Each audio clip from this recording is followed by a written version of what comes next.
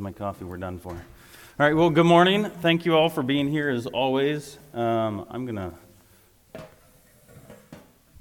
be just left of center just a little bit. Welcome to North Lake Bible Church. As always, it's our joy to open the Word of God, and always, as a reminder, and you're going to, if you listen to me a lot, you're going to say, like, Ben, he says the same old things about the same old things, and you're like, cool, exactly. One of the things that we believe at North Lake Bible Church is that we have a high view of God and a high view of Scripture, and so that means that we ask the same question every week. Does anyone know the question that we ask?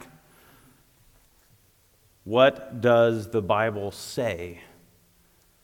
And we're going to ask this morning, what does the Bible say from Matthew chapter 22, verses 15 through 22? Matthew 22, 15 through 22. So go ahead and turn there. I'll turn there too. You'll probably be faster than me. That's okay. My eyes are older. By the way, I have decided that there's one test of how old you're getting, and so I'll pose this to you. Is your doctor or your optometrist older than you or younger than you? Older, yeah.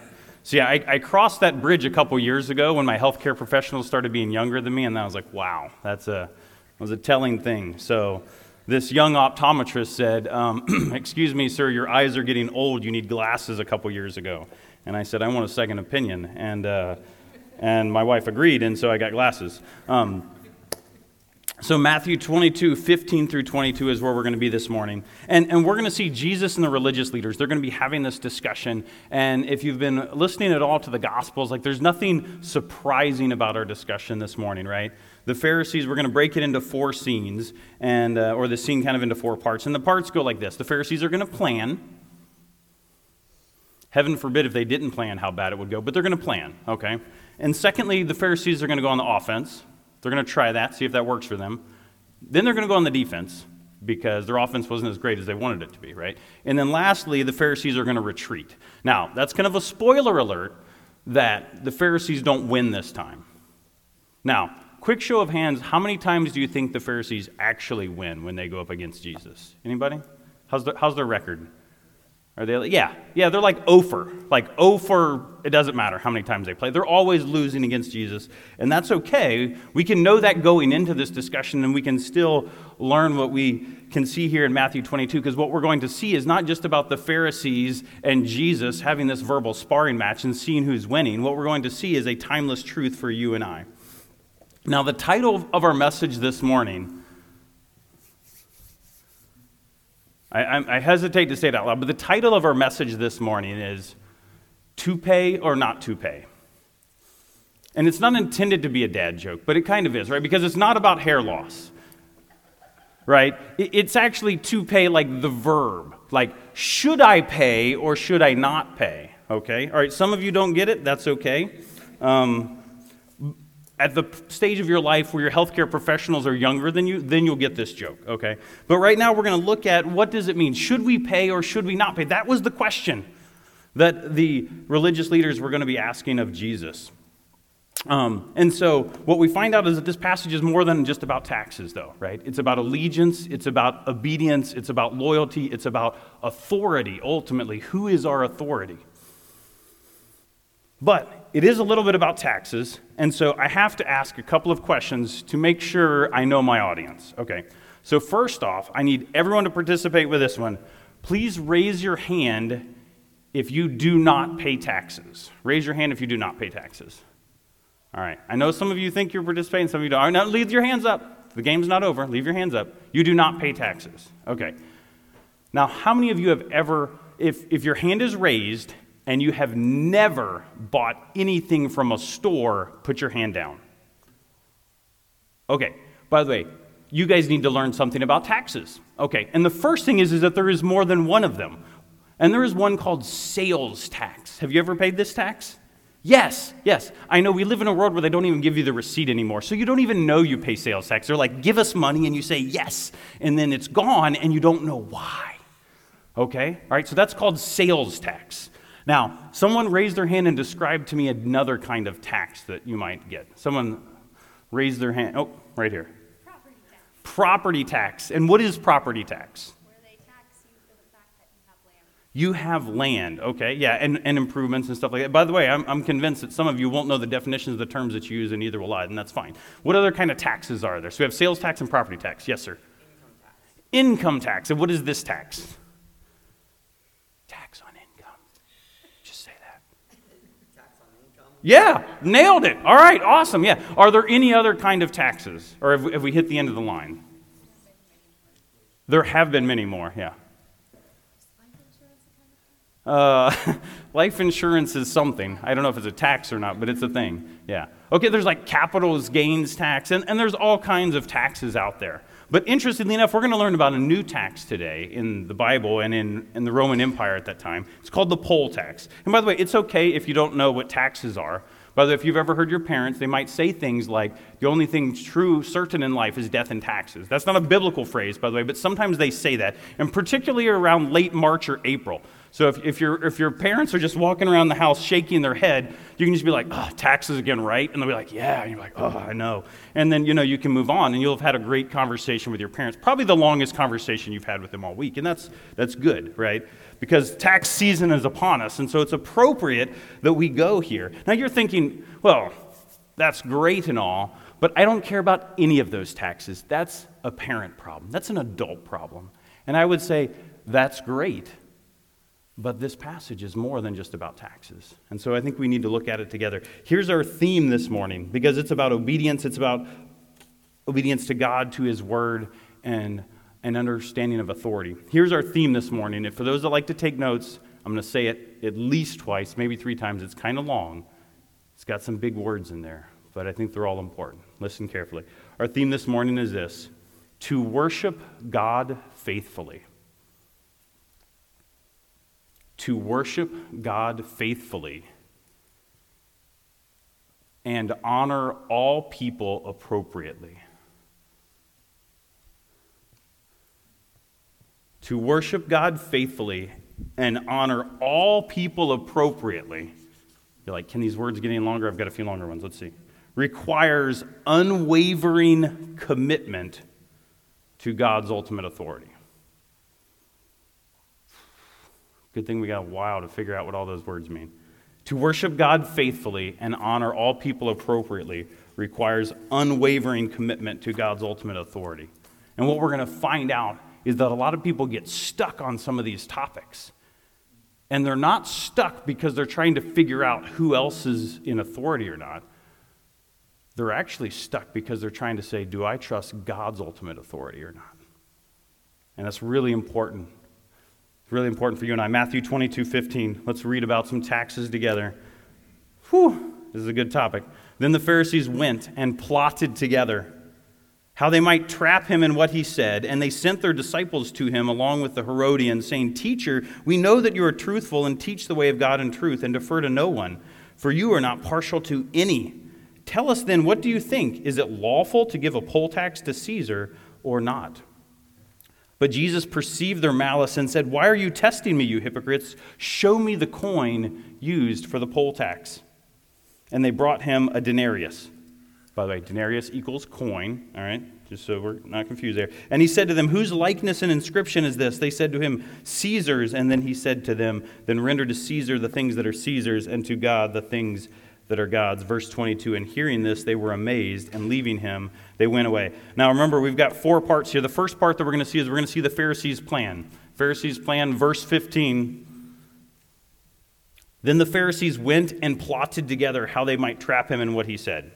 Now, the Pharisees needed to get together, and they needed to plot, because remember, they don't have a winning record here, right? Like usually when they go to talk to Jesus, they're like, hey, I think I'm going to stump. Okay, just kidding, Jesus, I'll come back tomorrow, right? Like they're not great at stumping Jesus. They're not great at trapping Jesus. So they're like, I'm going to put all of our heads together, and we're going to think about this. We're going to plot about this. We're going to plan about this, and we're going to see if they can trap him. By the way, this word trap is like catching a wild animal in a snare, all right? They're trying to catch Jesus.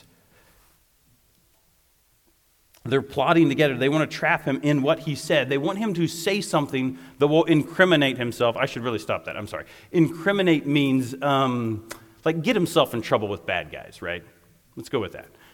They wanted to incriminate him. They wanted to catch him in his words so that he would be caught. And we know this, by the way, because we see in Luke 20, verse 20, the same passage. It says, so they watched him and sent spies who pretended to be righteous. Spies who pretended to be righteous in order they might catch him in some statement so that they could deliver him to the rule and the authority of the governor. Now, this begs an important question. What are spies? I need some help. So someone needs to raise their hand and tell me, what do we know about spies? Okay. Someone that is usually hiding from somebody and watches what they do. Ooh, hiding and watching. That's good. Remember it says they were watching and then they went off and plotted and came back. So a little hiding, a little plotting. Okay. They blend in and pretend to be on the side of the people they're actually spying on, and they sneak away to tell their authorities what's going on with those other people so that their authorities can have an advantage over them. Ooh, okay. All right. They sneak in, and I think I'm going to stop right there because I think you said the most important part. They go in and they make themselves look like the people that they're a part of, right? What these Pharisees are doing is they're not going themselves. They're going to send their disciples. They're going to be like, all right, we need to pick somebody that Jesus hasn't seen this week. All right, you look inconspicuous. All right, we're going to send you in. You're going to pretend to be a disciple of Jesus. You're going to pretend to be righteous. You're going to pretend to actually want to know what Jesus is saying and what Jesus cares about. But really, we're going to trap you. We're going to go back and tell our authorities, and we're going to throw Jesus in prison. It says they pretended to be righteous, right? Luke says that they wanted to catch him in a statement so that they could turn them over to the rule and the authority of the governor. What did the governor in those days do? Like if someone sent them a guy and they're like, hey, this guy not really doing what you say. What did the governor do in those days? Do you know? Any ideas? Like maybe he wagged his finger extra hard. He was like, I don't think you should do that again, right? Any ideas? Imprisoned or killed them? Imprisoned or killed them? Did you want to add to that? Yeah. Imprisoned and killed. Okay, all right, those are good things. Like governors in those days had a lot of power, and they really didn't have a lot of patience with people that weren't making them look good in front of other people. So they thought, we're going to turn this Jesus guy over to the governor, and then, we'll never see him again. This was their plan. And now they had a great plan. I mean, this was a good plan, right? They tried other plans. That one didn't work. This plan, it's going to work because we have spies on our side. All right, Pharisaical spies, let's go. It's time for Pharisees on the offense. Part 2, verses 16 through 17. And they sent their disciples to him, that is Jesus, along with the Herodians, saying, Teacher, we know that you are truthful and teach the way of God in truth and defer to no one, for you are not partial to any. Tell us then, what do you think? Is it lawful to give a poll tax to Caesar or not? And then Mark in his passage adds this. In Mark 12:15 he says, shall we pay or shall we not pay? These Pharisaical spies, which just sounds like this logical conundrum anyway. But anyway, these Pharisaical spies are going in after Jesus. And they're saying, Jesus, I need to know. It's about to be tax season next week. Should we pay or should we not pay? I need to know what to do. They sounded so innocent. They sounded so sincere. They sounded so righteous. Help me, Jesus. But they weren't there to be righteous. They weren't there to actually figure it out, right? And they weren't going alone either. They took these guys called the Herodians with them. Does anyone know anything about those guys? I know about as much about the Herodians as I do about taxes. But I do know this, that Herodians, the first 5 letters are Herod, okay? So one of the things that we know about the Herodians is that they were sympathetic to the Roman rule a little bit. So this is the way that this plan is going to work. They're going to say, should we pay or should we not pay? Now, these spies think that they're asking a yes or no question. And this is what they hope is going to happen, is that Jesus will answer yes or no. That would be easy, right? This was a good plan. If he says yes, you have to pay taxes, then the Pharisees are going to be like, mwah, ha, ha, ha. All the Jews will now hate you because you are paying taxes to the evil Roman emperor, and no one will like you anymore, Jesus. We've caught you in our plot. And then they're like, oh, but what if he says, no, you shouldn't pay taxes? Oh, perfect. I have my friends, the Herodians. They're going to hide in the crowd, and they're going to yell, and they're going to be like, gotcha. And when Jesus says no, because they're going to be like, oh, well, this Jesus guy, he's causing an uprising. He says that we shouldn't follow the Roman Empire. He says we don't need to do those things. By the way, this happened in about AD 6. There was a guy named Judas. Lots of Judases in that area at the time. And that didn't go well. We hear about that in Acts 5. But this was their plan. They're like, hey, we're going to take these guys along, and if Jesus says no, then these guys will be mad, and if Jesus says yes, then these guys will be mad, and this is a great plan. And it happens to be about taxes, by the way, which is interesting, but, the plan is to trap Jesus. And this is what they say to him. Did you see what they called him? 22, verse 16. It says, teacher. Oh, once again, oh, great teacher. Oh, great rabbi. I would love to hear what you have to say. Please teach us, your students, because we need your wisdom. We need your wisdom. But then they say some very interesting things. They say, teacher, we know that you are truthful. They say a couple things about Jesus. They start by saying, we know that you are truthful. And this is what they're saying. They're flattering Jesus, but interestingly, they're saying some very important things. Okay? Very important things. They start by saying, we know that you are truthful. And what they're really saying is when they say, we know that you're truthful, we say, everyone here knows that you're truthful, Jesus. Everyone here knows that. It's a common understanding. Everyone that's ever seen you is like, hey, that Jesus guy, he's always truthful. Which I think is an important question that you should ask yourself, and I'm going to ask myself, is that, what do people know about you? What's a common understanding about you? Is it that you're truthful? If I ask your mom and dad, it's like, well, what do we know about? Would you be truthful? What would your classmates think? What would your teammates think? Would they say, everybody knows Mr. Ralston? He's truthful.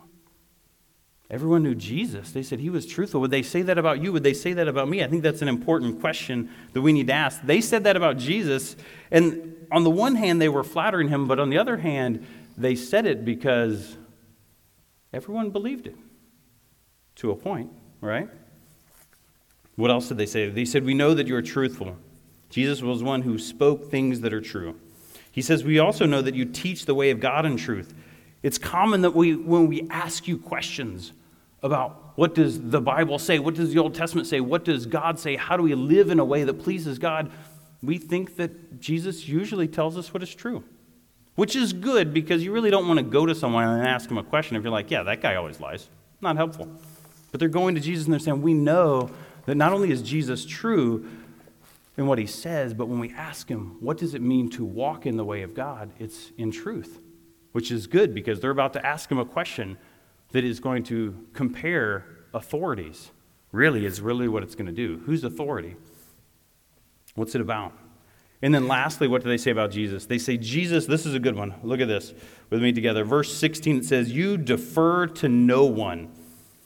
Jesus was not one who altered or changed his behavior or his opinions or his speech based on his audience. Think about that for a minute. Let's say you walked in this morning. I'm going to give you just a hypothetical question. And one of your friends like, hey, man, what'd you do yesterday? And you'd be like, oh, dude, you... And then Mr. Ralston's like, hey, what'd you guys do yesterday? You'd be like, nothing. Right? We change our behavior, right, based on who's around us. We change our words based on who's asking the question. This phrase could also say Jesus was anxious about nothing for no one. That sounds weird, but he was never nervous to say anything in front of anybody because he wasn't changing his words based on who was listening. All right, we're going to jump back into class participation for just a moment. Have you ever been in a situation where you acted differently because you were worried about someone else's opinion? Have you ever acted differently because you were worried about someone else's opinion?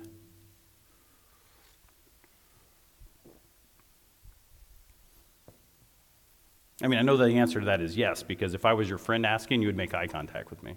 But because I'm the teacher asking, you're not making eye contact with me. Oh, look at that. I see eyes again. That's great. I'll tell you what. You know what? I'm just going to answer this for everybody. The answer is yes, 100% for all of us. And the reason I know that is because the Bible says that no temptation has overtaken you, but that which is common to man. So I'm going to tell you a story about myself, because I could tell you stories about you guys, but that would be weird. So I'll tell you a story about myself. It was a little more than 10 years ago. I was living in the great state of Indiana. That's where my family was living at the time. And it was Sunday morning. And I walked in on Sunday morning, and one of my dear brothers in Christ and dear friends, Paul, was like, hey, Ben, how was your weekend? I was like, oh, man. Like, it was great. The Lord was gracious. The weather was clear. We had some projects to do outside yesterday, and we was able to get the kids outside, and we do these projects, and it was just fantastic. I'm just so thankful for that. And it was just one of those just benign conversations. How was your weekend? And I told him. But that was Sunday morning. See, then I woke up, and it was Monday morning. And I walked into my workplace, and not everybody in my workplace knows and loves Jesus. They said, Ben, how was your weekend? I was like, it was fine, Did some work outside. I mean, the weather was nice and accommodating, so that was cool. Got to hang with the kids. What was different between those two conversations? Someone tell me.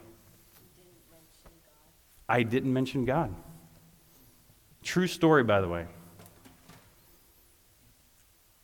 As an adult,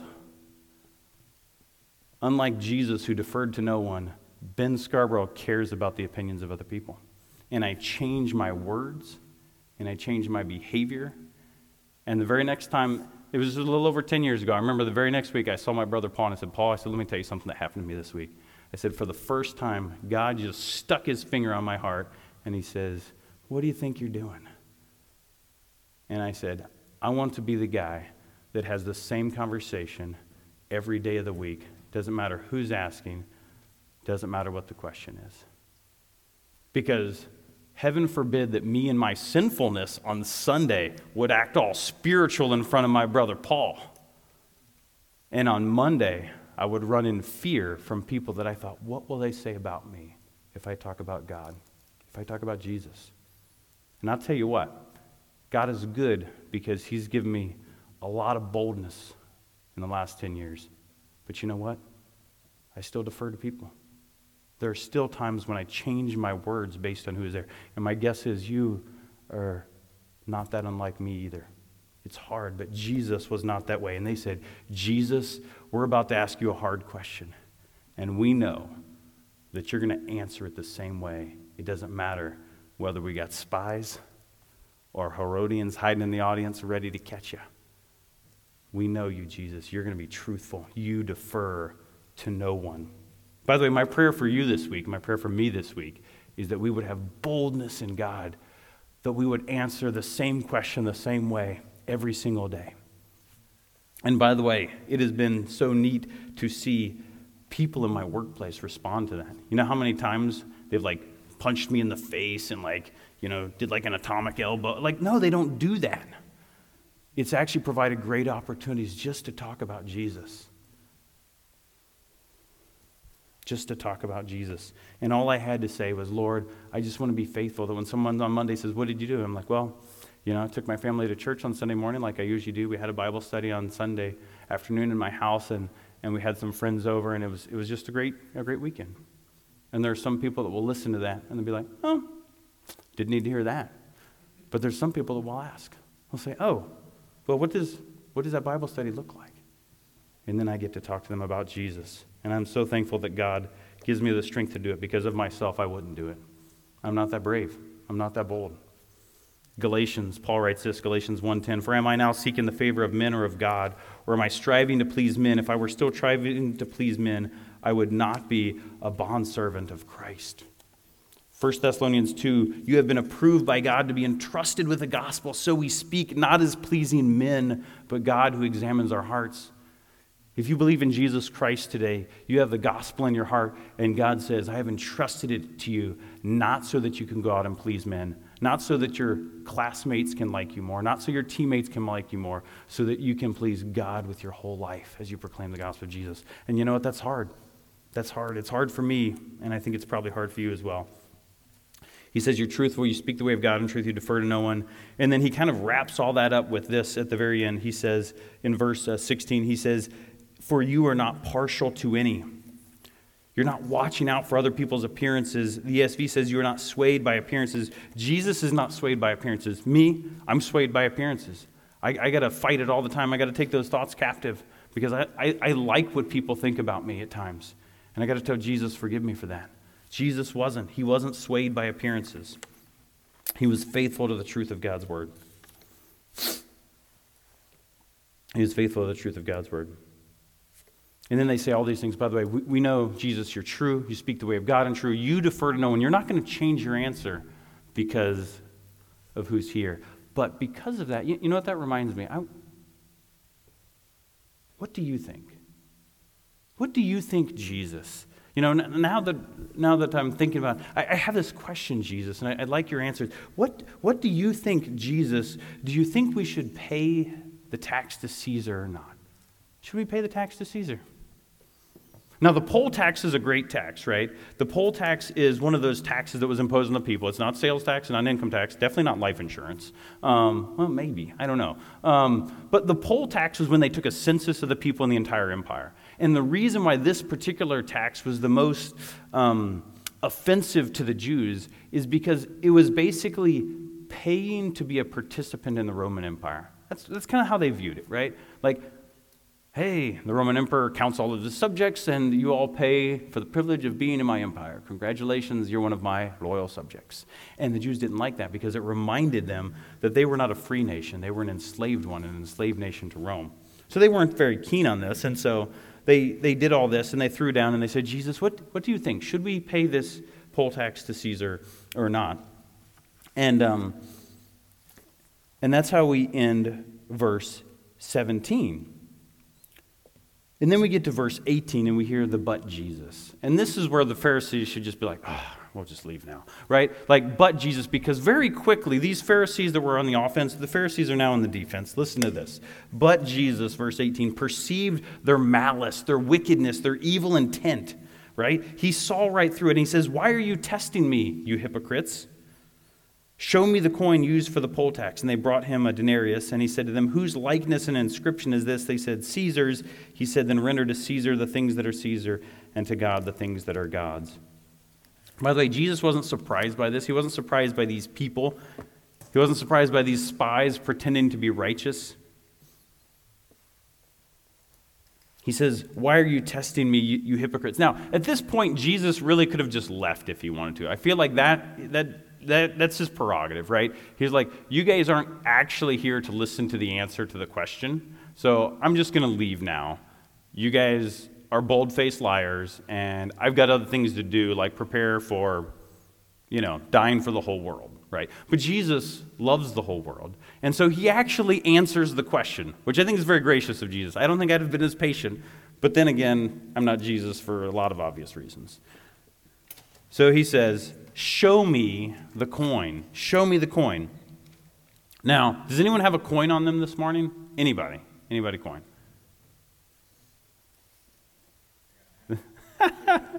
This is hilarious. I love living in the 21st century. All right, that's okay. That's okay. Have you ever looked at a coin? You have a coin. All right, let me see your coin. Let me see. All right. I promise to give it back. Okay. All right, do you know who that is?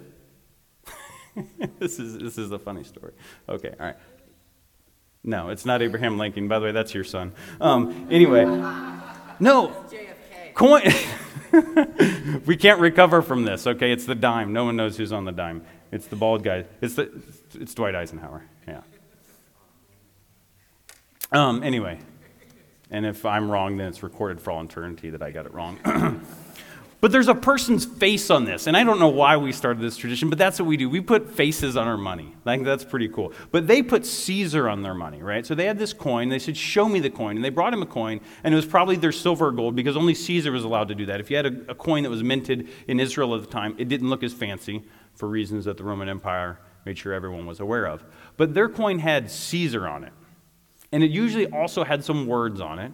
It wasn't the same for every Caesar. This would have been Tiberius Caesar, by the way. But there would have been words that would have basically said, Caesar is God. That's kind of what they did. They said, hey, I'm going to put my face on money, and I'm going to say I'm God. I own all the money. I own all the people. I am God. And so for the Jews to even hold a coin, for some of them to even have a coin that had his face on it, was just blasphemous. And the fact that they had to use those coins to pay the poll tax was just unthinkable for many of them. But that's the coin that they had. And this is the question is, are you going to subject yourself to that? But this is what Jesus says. Listen to this. He says, show me the coin. And then he says, who is on it? They say, Caesar. He says, then render to Caesar the things that are Caesar, and to God the things that are God's. Now, from that sentence right there, render to Caesar the things that are Caesar, and to God the things that are God's, we can surmise a couple of really quick things. And they're going to seem simple, but I think they're kind of important. And this is that Jesus recognized Caesar, and Jesus recognized God, and he recognized that they're two distinct entities. Now, I know that sounds like that shouldn't be a big deal, but it kind of was, right? Because they said, Caesar is God.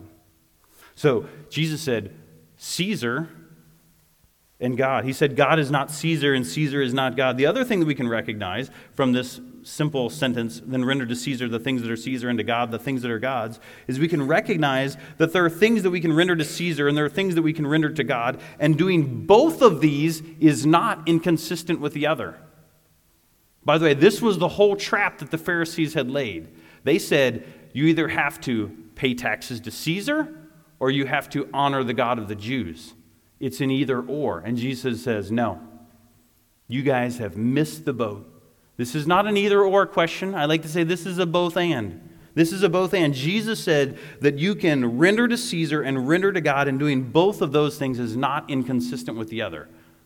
By the way, very relevant to the day and age that we live in today in American Christendom.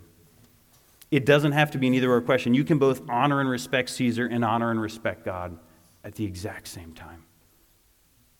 And actually, I would argue that we're going to get there in a second. You have to, because that is what God calls us to. One commentator wrote this, because he has fancier words than me. He says, he therefore answered the question by demonstrating that government does have a rightful place in everyone's life, and that one can be in subjection to government and God at the same time. Another commentator wrote this, Christian religion is no enemy to civil government. Print that on a t-shirt, see how many you sell, right? Matthew Henry, did you hear that? Christian religion is no enemy to civil government. Wow. You see, it's unfortunate that in the Christian life we create these false conflicts. That's what we do, right? We create these conflicts. We say, hey, by the way, you can't pay taxes to Caesar and follow God, can you? That would be crazy. And Jesus said, yeah, you can. You can. Now, you may be thinking, well, I understand how they could pay taxes to a Roman emperor, but have you looked around? Do you know what our taxes go to? Do you know what our taxes go to? You have no idea what our taxes fund, what they support, what they whatever. And I would say, in all fairness, I'm not a great historian, but I know like this much about Rome and the Roman emperor.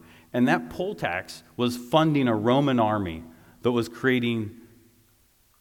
committing heinous crimes all over the planet. And Jesus, in his perfect wisdom, knows that when he says these words and when God recorded them for all eternity.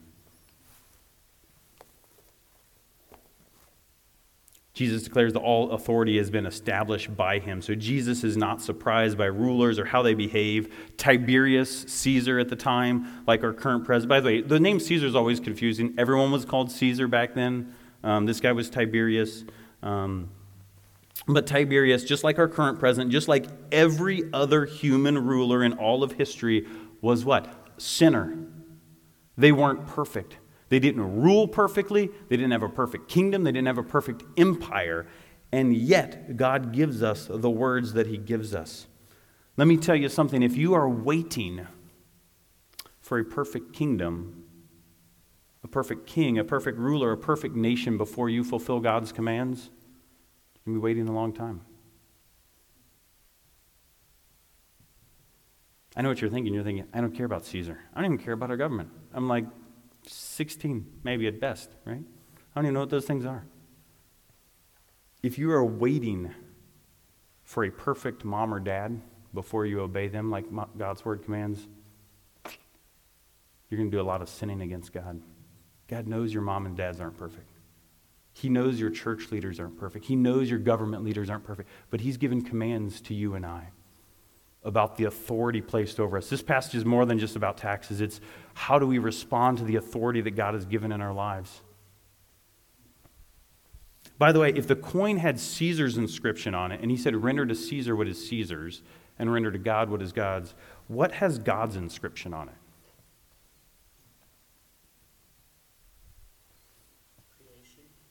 Creation. I think we can get a little bit narrower.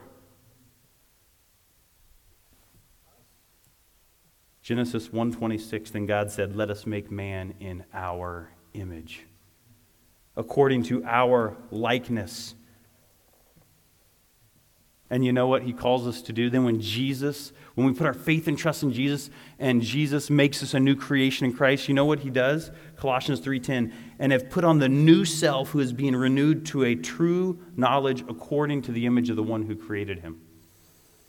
Ephesians 4:24, and put on the new self which in the likeness of God has been created in righteousness and holiness of the truth. You and I need to give our whole selves to God. Everything. And while we're doing that, we might reach into our pocket and find a coin and render it in payment of our taxes. You see, we don't go through our day and sometimes we render to Caesar what is Caesar's and sometimes we render to God what is God's. It's not like these are disparate activities, right? We are going through our day and we're giving our whole selves to God. Because he is our ultimate authority. Remember, we had that really long theme at the beginning, and it ended with this, an unwavering commitment to God's ultimate authority. If God is our ultimate authority, then we're obeying him all the time, and then we bump into a government official, and we honor them, and we respect them, and we bump into mom and dad, and we obey them, and we respect them, and we bump into our church leaders, and we obey them and respect them. Why? Because they've earned it? No, because God says it, and God is over all. This isn't about taxes. This isn't even about understanding really these other authorities. It's about understanding God's authority. Because I'm convinced that most people that struggle with these concepts, even adults, they're not struggling with, I wonder if the government should have that authority or not, or I wonder if church leaders should have this authority or not. By the way, I've had some crazy conversations the past couple of years. Conversations where men that I love, who I believe are brothers in Christ, looked me in the eye and said, that government can't tell me to do that. And then in the very next breath, you know what they said? They said, and the elders can't tell me to do that either.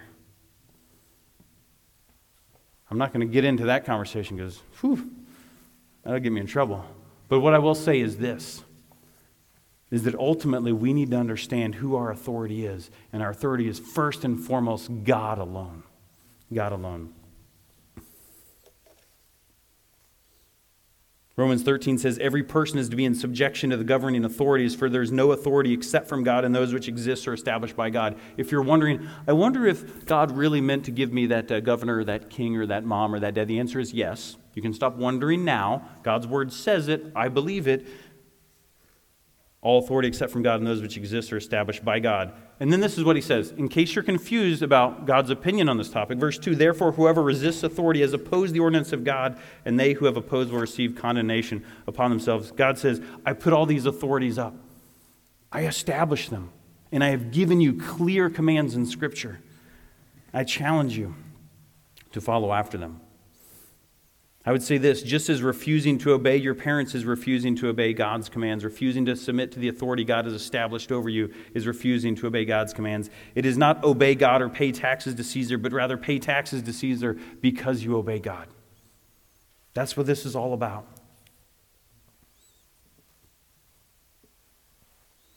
That's what Jesus threw down. And you know what the Pharisees and the Herodians did? Think any of them jumped up and said, gotcha, Jesus? No. The Pharisees retreat. Verse 22. And hearing this, they were amazed, and leaving him, they went away. They're like, that was interesting. I'm going to leave now. Maybe go plot some more. That one didn't work out. They went away.